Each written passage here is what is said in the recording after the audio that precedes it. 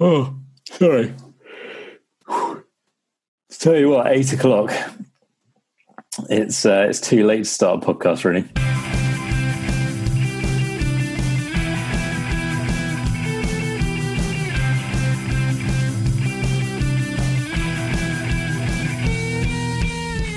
Hello and welcome to the World Cricket Show, the world's favourite cricket show. I'm Adam Bayfield and I'm the host of the show. And joining me on the telephone is my lowly co-host, Tony Kerr. Well, yeah. I mean, my inbox has been overflowing with praise, Adam.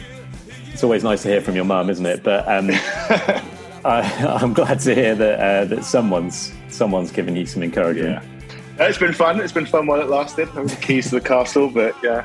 It was a good run. Yeah, it was a good run. How's it going anyway, Tony? It's good, thanks.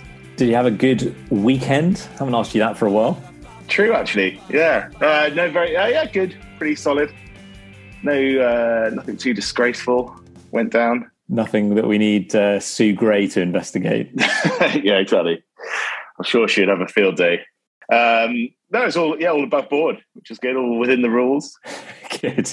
That used to be mostly what this podcast was about. It was like Tony's weekend and a little bit of cricket, but yeah. Have you just become boring, Tone? I think so. I need to start having bigger weekends. Definitely need to start having bigger weekends. But yeah, no, it's all good. I suppose the pandemic's really put a damper on those sort of things, isn't it? So that's in our management plan, our World Cricket Show management plan for this year. Our strategy for this year is Tony needs to have bigger weekends. I mean, if we're going to take this podcast on, Tone, you need to start going out. I mean, we should really be talking about the revenue split for the World Cricket Show riches. The perhaps we divert a few of those funds to my weekend. I'm sure that Rubicon money will there's still still going. Still haven't run out of it. Yeah, little pot somewhere, isn't there? Anyway, we've got lots of cricket to talk about today, Tone. Well, because speaking of big weekends and you going out, it's time to uncork the champers, Tone. Have you got some champers there ready? I can see we're doing this on Zoom. We've just been doing audio. I think largely because you've been in bed, not wearing many pajamas. But today we've got the video on your setup, looking very fresh and clothed in your living room, so I can actually see you. So we could have had like a little drinks party here, Tane, because it's time to celebrate because it's not going to be 5-0. The Ashes will not be 5-0 after England managed to secure a draw in Sydney. 4-0. We're gonna lose 4-0. It's exciting, Tone. It is, isn't it? It is. I mean, I like the fact that we've been doing Ashes Daily, and to a bulletin, we've been sort of somewhat depressed, verging on very depressed and disillusioned.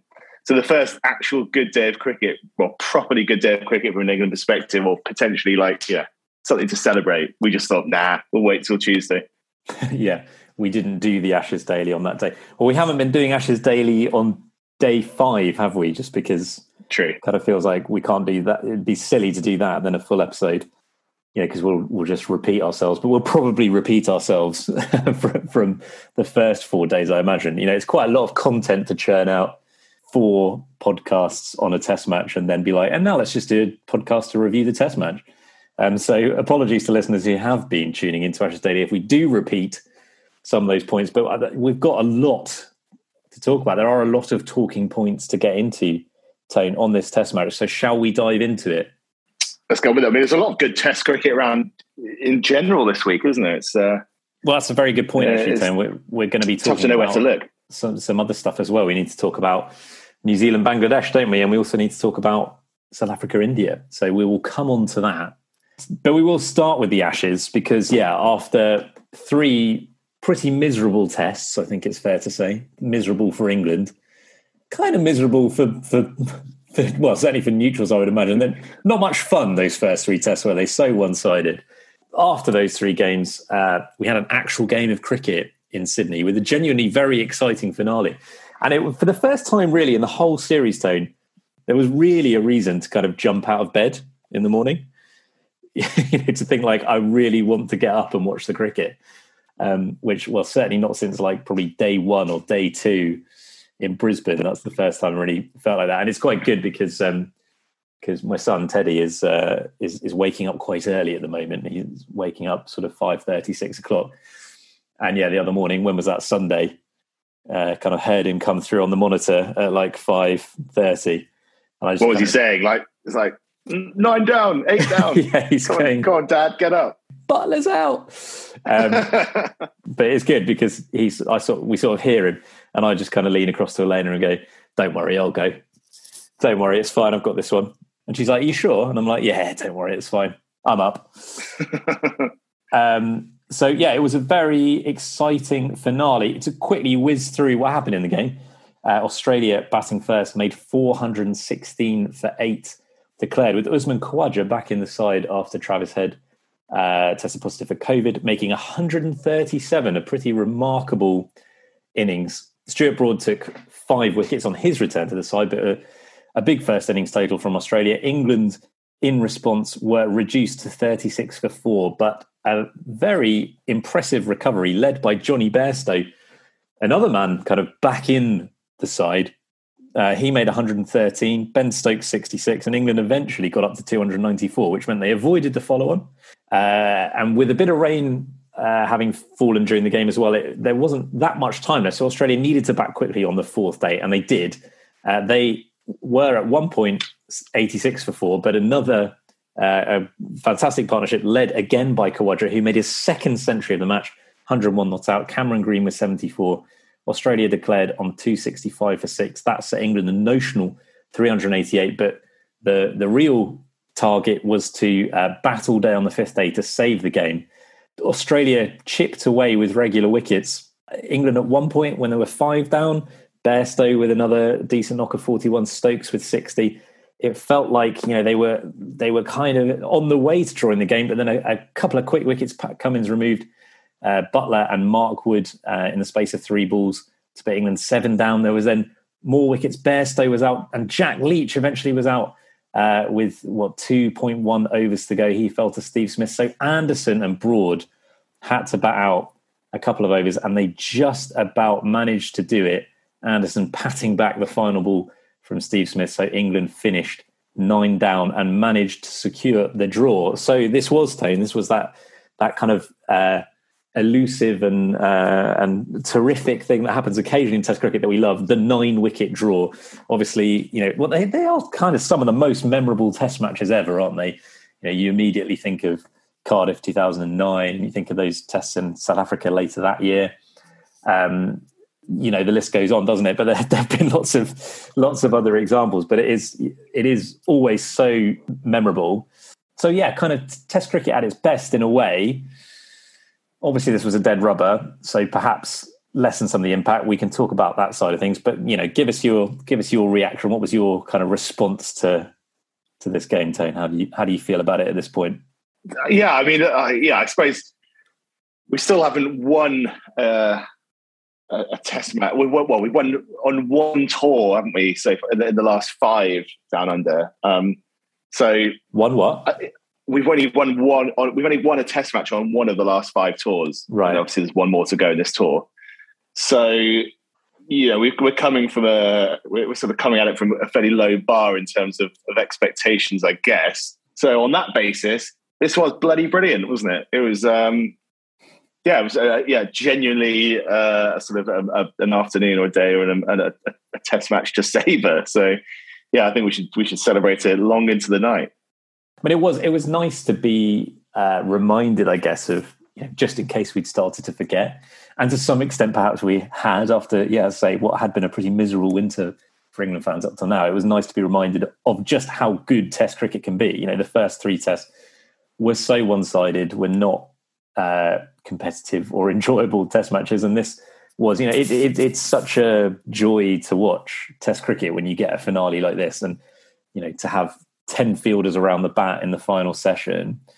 And as many people pointed out, this is one of the great things, one of the great quirks of cricket, is that the game ended with Smith bowling to Anderson. So it was arguably the best batsman in the world bowling to the best bowler in the world. I mean, kind of neither of those things is probably quite true at the moment, but it's true to some extent. And for me, that is one of the things that makes cricket the best sport in the world. It's the fact that. I thought about this. Do you remember when we went to watch the baseball, Tone? When you and I were in Chicago some years back, when we went to watch baseball. Yeah. And obviously in baseball, there's the kind of specialist position. So batters bat and pitchers pitch, and and one of the things I love about cricket is that that's not the case, and that batsmen can bowl and bowlers have to bat.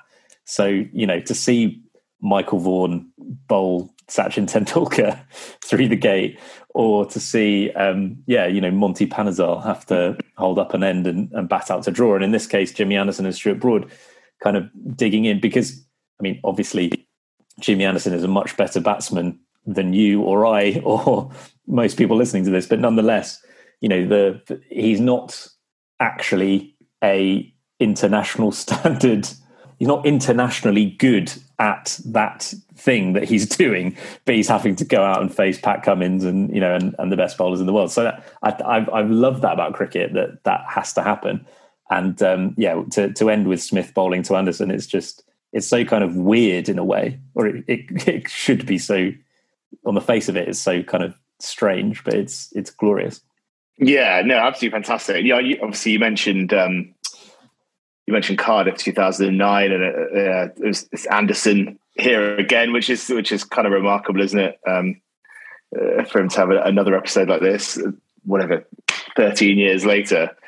Obviously, he didn't have quite as many balls to face out this time as back in Cardiff, but there's some great patter emerging after the game from Anderson about what was said between him and Broad and him and Smith afterwards. It was a pretty special finale, as you say. There is something magical about those kind of passages of Test cricket for sure. The tension, the fact it's almost like, I've probably made this analogy before, but it's kind of like when you're a kid and you're sort of beyond a point on a video game that you've been before, and sort of one mistake could kind of cost all that hard work. I mean, it's very similar to that, isn't it? I've experienced exactly that anxiety. But yeah, that was it, isn't it?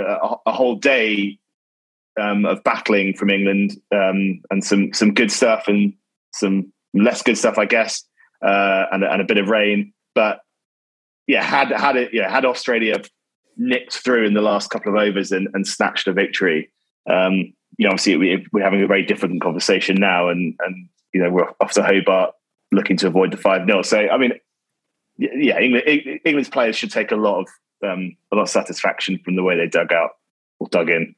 I'm sure that's what Jimmy Anderson was thinking as he walked out to bat. He was probably thinking, "Oh, this is just like Zelda." Yeah, it was hard not to be excited, because it was a thrilling kind of sporting moment, wasn't it? But in a sense, I don't quite know how to feel about it, because it was exciting, but there's no doubt that it was a lot less exciting than it would have been if the series was still alive. Imagine, Tone, if that had been the first test of the series, we'd have blown a gasket, wouldn't we? But it did lose something. An edge was taken off by the fact that it was a dead rubber.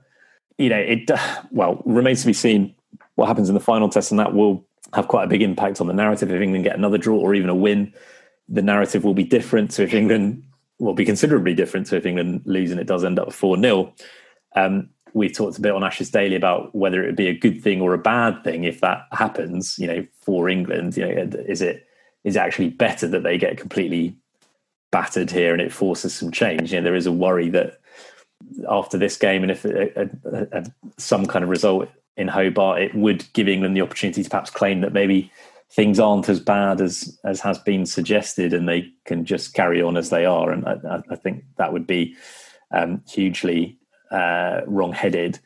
But I was pleased to see, Tane, that because I expected that Joe Root would come out beaming at the post-match interview and be talking about what a triumph it was to secure that draw, and how and to sort of be intimating that it shows that England are a good team after all, and that they hadn't performed as they know they can in the first 3 games. And he was talking about how he was proud, obviously, of his team for the way they dug in and fought. But I was glad to see that he was kind of keeping things in perspective, at least, because, I think it's important that we don't kid ourselves here. Like, it was a very exciting finale, but in terms of what kind of performance that was from England, it was a really, really good effort to dig in on the final day, and that's definitely not to be dismissed. But, they were nowhere near winning the game. I mean, if they were really far away from anything like that. Australia declared twice here, and also 60 overs were lost to rain over the course of the match, including 7 on the final day. So, and they finished 9 down. So, but for the weather, they definitely would have lost this game. So, and you have to ask the question, is this as good as it gets for England in Australia? Do we consider this to be success? They still haven't made 300 on the tour. Khawaja now has more runs than any England batsman other than Joe Root after 2 innings. They just managed to bat an entire day. These are very, very low bars. But they did. They put in a shift when they could have been rolled over. We probably would have expected them to be rolled over.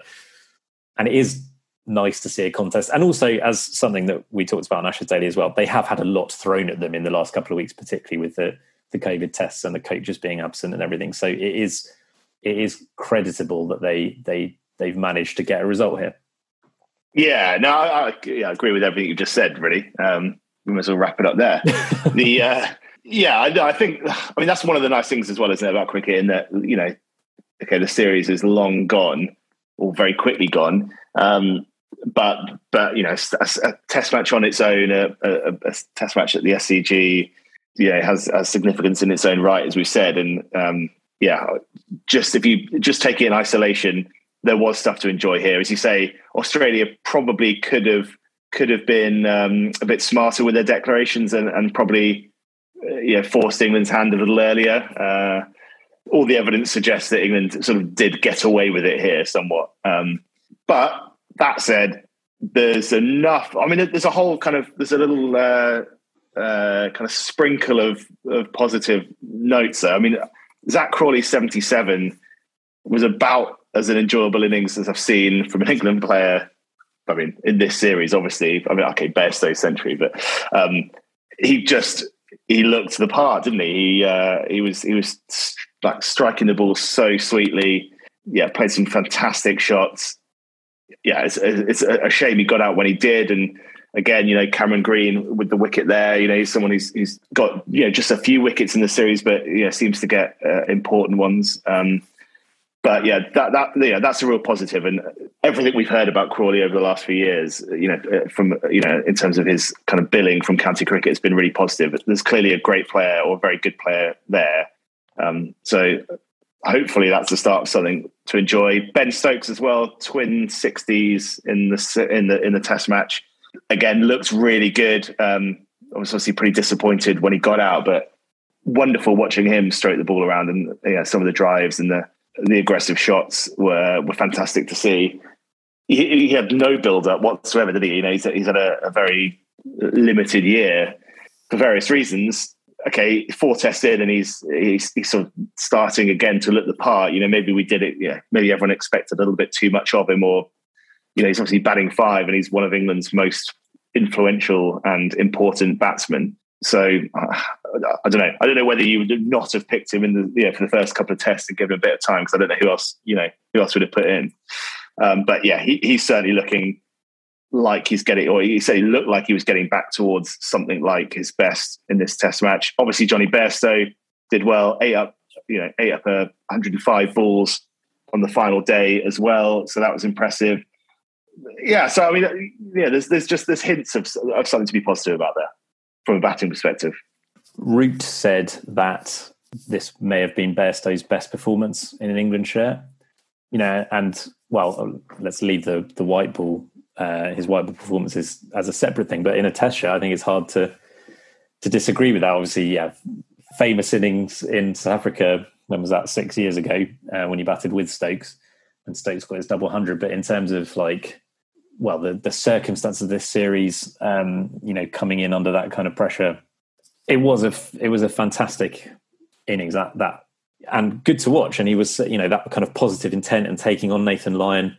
I mean, as I said on Ashes Daily, I do feel there's a bit of a kind of revisionist narrative emerging, which is that Bairstow's just been messed around. It's, if only England had managed him properly and given him a consistent position in the side, that he'd have been fine. But, I just don't think that's the case. He just looked completely hopeless technically, and was just getting clean bowled through the gate. And, he's had a lot of chances to make a go of it in the middle order, and he's not been able to do it. So, in a sense, he's a lucky boy that England have given him yet another chance here. But, there's no doubt that he's got the talent to succeed at this level.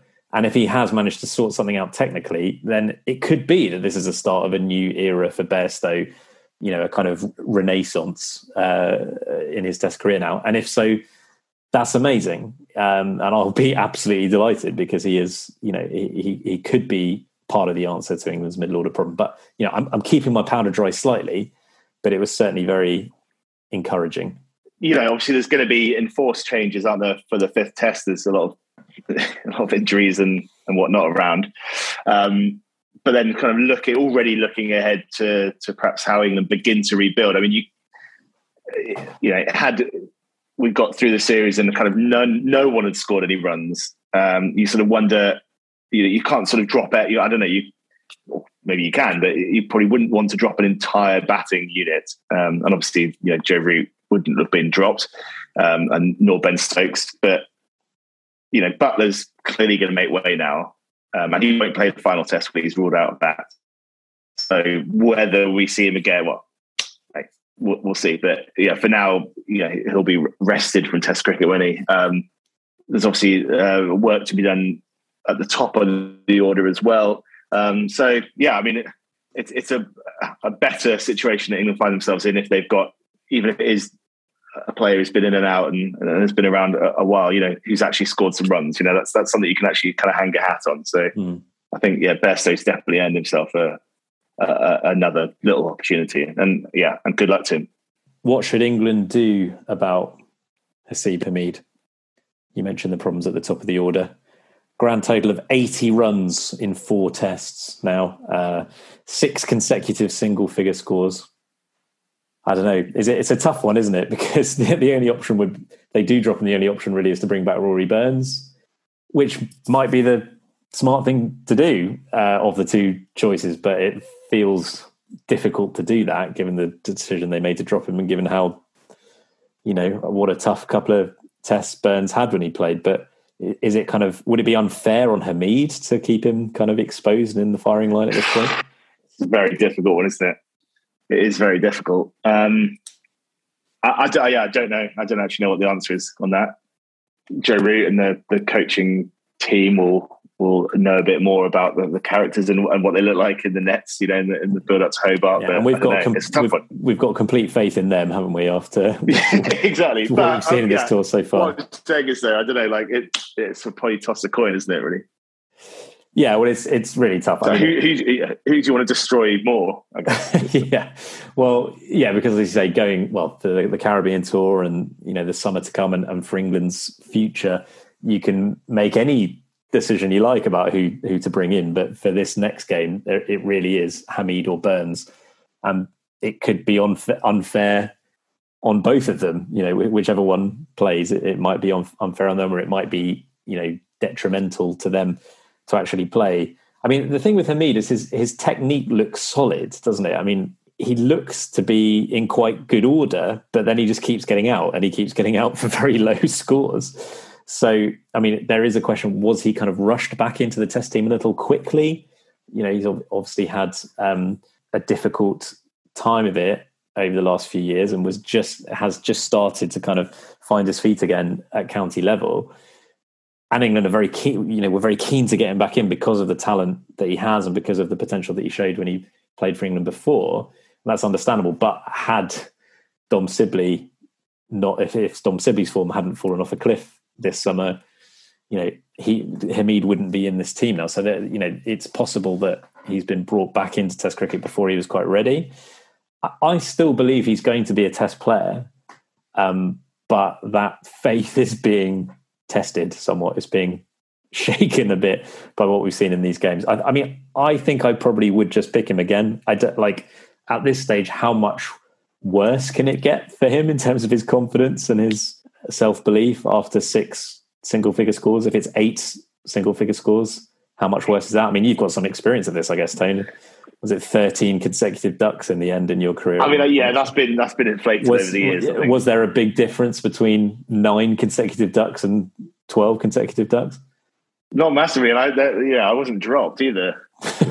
My place was nailed down for some reason. Spoke to the paucity of options in a well, exactly, and the England are not in a dissimilar situation, are they? I mean, yeah, I don't know. That's the thing. I mean, sort of medium or short, medium, long term, you're probably wanting to get Crawley down to 3 as well. Are you not? So really, England are looking for 2 openers. And they've got none. So I don't know. It's take your pick, really.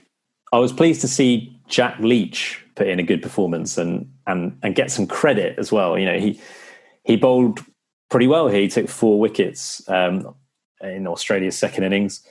All right. Australia were kind of going for it then when they were sort of trying to step on the gas, but he still picked up those important wickets. And he batted well as well. You know, he batted, I think, 34 balls, ate up those balls and almost got to the very end. And, you know, as I say, I think it's nice to see him put in that performance and get a bit of credit, because for me, the likes of Agnew, I think, have been very unfair on Leach. There's been a lot of criticism gone his way.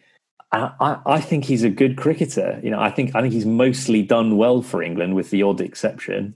I think he's very tough mentally. That's what we've seen. We saw that in India, kind of this time last year. I think we've seen that in this series after the start he had in Brisbane. I'd say he's probably the sort of cricketer that England could do with more of. He's not had a great series here by any means, but the way he's been spoken about by some commentators is as though, you know, what is this guy doing here? Well, he's actually, you know, he is the best spinner in England, and he's done pretty well for England in a Test shirt before. He's not had a great series here, but, you know, yeah. Anyway, I'm pleased to see him get a few wickets at least. I'm not going to pretend that he's been brilliant or done what England needed him to do, but he's a better player than some have credited, I think. What about the next test then, Tony? We've got 1 test to go in Hobart. It's a 4 a.m. start UK time, which is quite nice actually, isn't it? Because, you know, very tasty. Should be able to get up probably before lunch, or Teddy will be getting me up before lunch, and I'll just say to Elena, don't worry, I've got this. You mentioned, Tone, that you know, there's some injuries knocking around in that England camp. Stokes, Bairstow and Buttler, all at least doubts. Buttler definitely ruled out. What would you do for the team for that test? Yeah, I don't know. Well, Billings is on his way, isn't he? He's road tripping across Australia to get there. Who's out again? Well, Butler's definitely out. Butler's gone, isn't he? Yeah. Yeah. Stokes has got a side strain and is apparently going to be assessed. And Bairstow obviously had a knock on the thumb, is it? Well, one of his digits anyway. Yeah. We think he will play, but probably won't be able to keep, as he could have possibly stepped in for Buttler otherwise. So yeah, presumably Billings comes in as the keeper in place of Buttler. For me, I really don't understand the point in playing Stokes if he's got a side strain and he can't bowl. You know, it is a dead rubber. I know England are trying to save a bit of face here, but it's not worth it if he ends up, you know, making that injury worse and is ruled out of the next tour, or, you know, it sets him back. I just don't think there's any point in that. I'd be leaving Stokes out, but that does raise a question of who comes in. You know, do they go back to Ollie Pope? Dan Lawrence is on the tour. I don't know if anyone has noticed, but he comes in for me. I think, yeah, Lawrence is best up to 5, Lawrence at 6, Billings at 7. Billings is an interesting one, isn't he? Because he's been a sort of a solid white ball cricketer for England. It's never really been talked about as a test prospect. His the biggest thing he's got going for him at the moment is that he's in Australia, and that was the criteria for being picked. Yeah. But he's had a very good Big Bash, which is a completely different format and largely irrelevant. But the commentators on that, I don't know how much truck to give this, but have been suggesting that that Ponting's got hold of him, because Ponting's kind of been working with him, and that Ponting's kind of got hold of him, and he's looking like a much more, and his technique's looking better than ever, and that he could be a test player. I don't know. It could just be it's set up for him to be a one test wonder in some ways, but if he comes in and gets a score, he's with Butler gone presumably for quite a while. He's going to be putting his hat in the ring for sure. Yeah, I like Billings. There's something likable about him. He's not that young. I mean, he's been around for a little while. It's probably a good time for him to be kind of thrust into the fold if he was ever going to be thrust in. So 30, Nate. He's 30. Yeah, ancient. So he's really. He's very young. We're very much the same age group. So. It's the same age category as you, isn't he? Yeah, 18 to 36. 16 to 39, as it was in the someone's dropped down the other day. Yeah, I mean, that's the thing is as well. I mean, it's quite nice. I'm looking forward to this. First ever Ashes test in Hobart. Yeah, I suppose of all the Australian grounds, the most English-like it will be kind of, in Tasmania will probably it will suit England that bit more. So yeah, I don't know. Yeah, I think it's again as a one-off test match. There's enough to be intrigued and to look forward to about this, I think. How do you think Australia will be feeling? How disappointed will they be to have let 5-0 slip? They didn't seem all that bothered, actually, did they? They were very laughy and jokey at the end. I don't know. It's kind of irrelevant, I suppose, for them at this point. I mean, if it had been the sort of the first 5-0, as it was a few years ago, but having done it twice, basically, having done it twice in the last 15 years, like, do they need to do it again? I don't know. Is there much extra kudos to be gained out of that? Obviously not that they weren't looking to win the match, and of course they would have wanted to win 5-0. But yeah, at the end of the day, I mean, they've barely broken a sweat to get into this position. So yeah, they've done what they set out to do already. They've proved their point, and also they completely dominated the game. So yeah, it's not like England kind of roared back and maybe made people think, oh, actually really changed the narrative here. It's just England just barely clung on thanks to the weather to some extent. I mean, obviously, that's it. They couldn't really have done much more, could they? I mean, obviously, like Khawaja, was magnificent. Cameron Green did well. For the bowlers, Scott Boland kind of followed up his first test with a few more wickets and looked really good. Pat Cummins looked exceptional again. He seems pretty happy with life, Pat Cummins, doesn't he? And he's had a pretty good winter. Good luck to him. Scott Boland, as you say, sensational start to Test cricket, continuing. I think he's averaging 8 or 9 with the ball so far. It's fairly remarkable. We wondered whether he might just be a one Test wonder, but they picked him again, and that's paid off. And suddenly it's like it's going to be a hard decision when Josh Hazlewood comes back. I mean, he just bowls the right length in these conditions, Scott Boland, doesn't he? And he just keeps running up and bowling that length, that line and length, and it's just a real handful. Khawaja, as you say, clearly the standout performer there. He was the player of the match. Unexpected opportunity to come in after Travis Head got COVID. I mean, hard to think really that he could have played any better. And when he bats like that, he's great to watch. And I said on Ashes Daily, Tone, that I wondered whether it was possible that Khawaja wouldn't play the next test, that he might never play for Australia again, and that is still possible. But I'm coming around to the idea that perhaps he could yet have an important role to play for Australia. I mean, firstly, the fact he got that second 100, it's very, very hard to leave him out now, isn't it? And I would think that he's going to open in Hobart, and they'll leave out Marcus Harris. But yes, I do think that he could have something to do for Australia. Obviously, he's 35, he's ancient, Tone, and so you sort of think, like, looking to the future, is Khawaja a big part of that?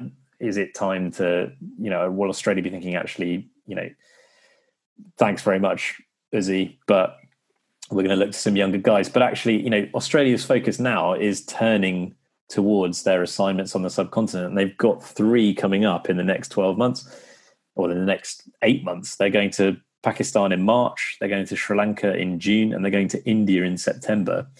If they want to be known as a great team, they're going to have to win in Asia, aren't they? I mean, that's the kind of big challenge. They're kind of white whale now, isn't it? So, and Khawaja is an excellent player of spin, isn't he? And he's got a really good record in Asia. He played that remarkable innings, very memorable innings in the UAE a few years ago. So you'd think, we're not talking about 2, 3, 4 years down the line. We're talking about this year. You feel like, actually, he could be quite a big, important part of that plan. Yeah, it's a pretty neat trick, isn't it, to play just to sort of come out of nowhere, but to sort of just drop in on the boys and knock out a couple of tons. And you can't drop him, surely. You can't. Still not that much from Warner or Smith in this series. Smith averaging 36 after 4 tests. I mean, if you told me before the series that Steve Smith would average 36, I'd have thought, well, England will be well in the series then. So in some ways, it's one of the most disappointing things from an English perspective, given how completely Steve Smith dominated the last couple of Ashes series. The fact they've kept him pretty quiet and yet still been completely decimated. I suppose it makes you wonder how much worse could it have been if Smith had scored some double hundreds as well. Yeah, not much more worse, I think. I mean, we'll do a full post-mortem, won't we, after the final test? Because Smith will probably go and bang 200 now in Hobart, and Scott Boland will bowl like 0 for 115 or something. And that's true. So back to where you were. A couple of ducks for Khawaja, and off they go into the sunset. What are you expecting in Hobart then, Tone? What do you think is going to happen? Can England do anything? It's a good question, isn't it? I don't know. I mean, you'd think they'll be buoyed by this result, clearly, and buoyed by that final day performance. I mean, not by a result, but by the final day performance. But then you throw into the recipe the kind of the disruption for the injuries and everything, and I don't know. I won't be going with any expectations. I'll just enjoy whatever positives we can find. Will we be doing Ashes Daily? That's the big question, isn't it? That is the big question. Well, I'm ready if you are. Well, you just want another crack at hosting, don't you? Yeah, I do. And editing. Let's just do World Cricket Show daily going forward. Yeah, I think it does say on our Apple Podcasts profile, whatever you call it, it does now say updated daily, which is quite a turnaround. I mean, if you'd shown us that a few years ago, would have been rubbing our eyes. Yeah, well, a couple of months ago it said updated sporadically. I mean, that, to be fair, that is probably the story of the Ashes, isn't it? To go from sporadically to daily is, that's a real return to form. All right, Tony, well, we've been rabbiting on for ages about the Ashes there, but the big story in the world of cricket this week has been a test match that took place across the Tasman Sea from Australia in New Zealand. A 2-test series going on between New Zealand and Bangladesh. And quite astonishingly, the first test was won by Bangladesh. The Kiwis batted first in Mount Maunganui and made 328, but Bangladesh responded with 458 with a couple of 80s from Lytton Das and Mominul Haq.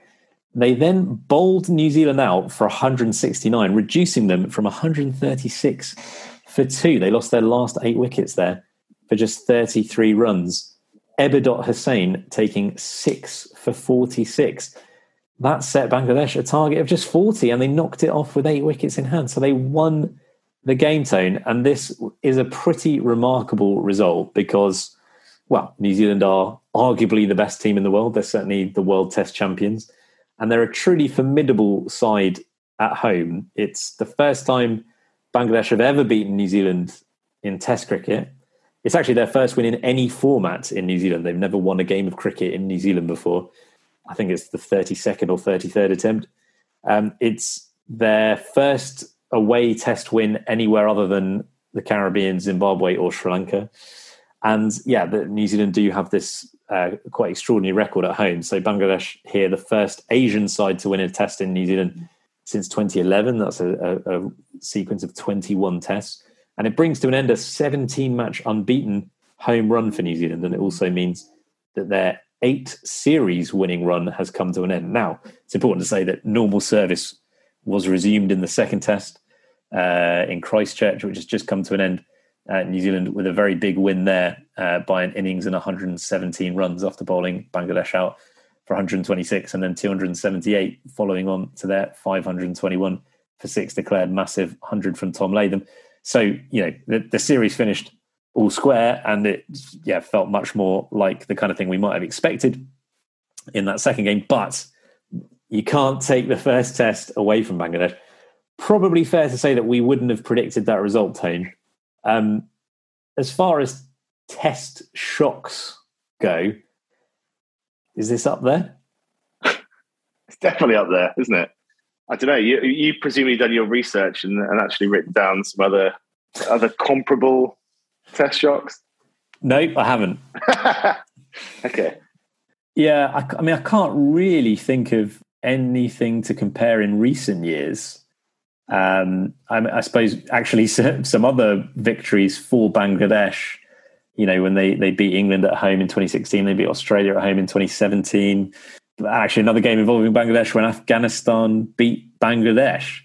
But I'd say this is bigger than those. Just the fact that it's in New Zealand. India don't win in New Zealand. No one has won in New Zealand for a long time. It's an incredibly difficult place to go against an incredibly good team. I mean, all right, they didn't have Kane Williamson in this series. I mean, well, it's important to say, like, Bangladesh are not the Bangladesh of 10 years ago, or certainly 20 years ago.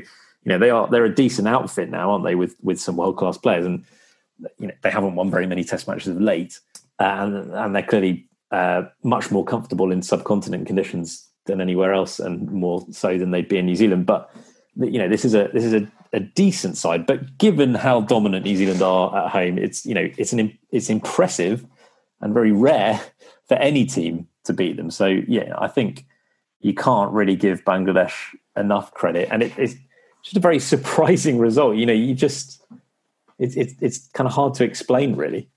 What do they need for? The time was 40, wasn't it, in that second innings? I mean, they really got on top of New Zealand, as you say, to bowl them out for 169. I think things did come crashing down to earth somewhat in the second test, but for them to go away, to be leaving the World Test champions, with a Test victory is pretty awesome. And I think as well, like as much as Bangladesh have progressed, they're still popular winners, or they're still very popular in these kind of moments. It seemed like they won the Under-19 World Cup, didn't they, a few years ago? I think people still like to see Bangladesh, making this kind of progress and achieving these kind of results, and hopefully they can go on and build on it. The second test in Christchurch was Ross Taylor's last test. He's retiring from cricket as New Zealand's leading run scorer in tests and leading all formats century maker. I haven't really got a question for you, Tone. He's a great player, isn't he? Great player, Ross Taylor. Possibly never quite got the acclaim that he deserves, maybe because he was, because I don't know that he wouldn't necessarily, perhaps in New Zealand he would, but for us, I don't know if he'd necessarily, how high up the list would he be in terms of best players of this era, but actually his record is pretty phenomenal. And I wonder if it's just because he was perpetually in the shadow of first Brendan McCullum and then Kane Williamson. For pretty much all of his career, he's only been New Zealand's second best batsman. It's just he's done that twice. It was first McCullum and then Williamson, but he's been there a long time and he's played some phenomenal innings and has ended up with a pretty remarkable record. Yeah, absolutely. I mean, was it 112 tests, 19 centuries, 233 ODIs, 21 centuries, 51 50s, an average of 48 in ODI cricket. He's one of those players, I suppose, that it feels like he's always been there for us. I don't know. He's a definite sort of era-defining cricketer for sure. Well, I think Barney Ronay at The Guardian, Barney Ronay said a while ago on Twitter, it feels like every game of cricket I've watched in the last 15 years, Ross Taylor's been playing. And it's there is some truth in that. But some incredibly memorable innings over the years is 290 at the WACA in 2015, 150 against England at Old Trafford. This is going back in 2008. Was a pretty remarkable innings, and one that stands out for me is an ODI 100 that he scored against Pakistan in Palakelli at the 2011 World Cup. I was watching the highlights of that on YouTube yesterday. Good way of spending my time, but I was just thinking about Ross Taylor and like when he was at his best in ODIs, it just brutal. Hit just kind of just wielding the bat like a club, Tone. It was sort of like and just absolutely dispatching over mid wicket. Like they just no one knew how to bowl to him when he was in that kind of form. Yeah, he was destructive for sure. And there were some nice moments, obviously, in this Test match. The guard of honour he got from Bangladesh when he came out to bat was pretty special, and a nice moment. And then, he finished the game off, didn't he? Picked up the final wicket, the third Test wicket, to win the game. So, when were his first two? That's a good question. I don't remember that. So that was obviously a very nice way to finish. I enjoyed the commentary as well, the Kiwi commentary. Saying, Taylor, the pits, I can't. You can do it. Well, I don't know what you're going to say. I can't do the. I don't know why I've gone down this way. No, go on. No, give it a go. No, go on. Just say it was absolutely hictic. And they said. I think the commentator said he's getting something like lots of pats from his teammates. Lots of pits. Yeah, on the beak. Pits on the beak. So that was obviously a pretty cool way to finish for him. So congratulations, Ross. He finished with a wicket. We're running out of time here a bit, Tony. So I think perhaps let's talk about South Africa India in depth next time. Obviously, there's a massive game in Cape Town coming up. Fascinating first couple of tests in that series. India winning the first, South Africa bouncing back to win the second. Dean Elgar, the captain, says that this third test, deciding test, is the biggest game South Africa have played in 10 or 15 years. I think there's probably some truth in that. But let's talk about it properly. Let's talk about the series as a whole next time, because I think that is going to be your lot for the World Cricket Show this time. Have you enjoyed this one, Tone? Yeah, it's been good. It's been fun. It'd be nice to do this in person again at some point. Yeah, I'm trying to sort of keep you at arm's length. Yeah, I haven't actually seen you for ages, but I'm pretty sure you're seeing other people. I just think until we can get back on the beach, I think we just, we keep it in this. No, let's do the next one in person. We'll do the series review in person. But we're going to do Ashes Daily in Hobart. In Hobart? Well, yeah, not in Hobart, live from Hobart. Well, I don't know, Tone, it's not too late. So we'll do Ashes Daily from Hobart, and then we'll take it from there, I think. Yeah, I'll head straight to the phone box on Friday morning. I'm very much anticipating your composite 11 at the end of this series. Yeah, I've got, like that meme from Always Sunny in Philadelphia with Charlie Day and all the notes on the wall. Do you know what I'm talking about? Yeah, that's what it's like. That's what it's like with my composite 11 at the moment. I've been working on it for weeks. Just crunching the numbers. Yeah. Okay, well, we'll be back with Ashes Daily and then a full review of the test and the series after that. But between now and then, if you enjoy the World Cricket Show, do get involved on social media or send us an email. You can reach us at worldcricketshow@gmail.com. And if you enjoy the show, then do consider leaving a rating and a review on whatever podcast platform you use. But that is going to be it, I think. Cheers, Tone. You made it through. Cheers, mate. Take the rest of the night off. Thanks, mate. I feel like I've been on Ashes tour. Yeah. I know. It's been a long one, hasn't it? It's been a top effort from us. It's been exhausting. I want to blow our own trumpets. Catch you in Tasmania then. In Tassie. I'll see you in Tassie, mate. Shall I just do bring back the accents? We brought back Tony's weekend, and now just me doing sort of borderline offensive accents. Stay in school, everyone, and we'll talk to you soon. Bye. True.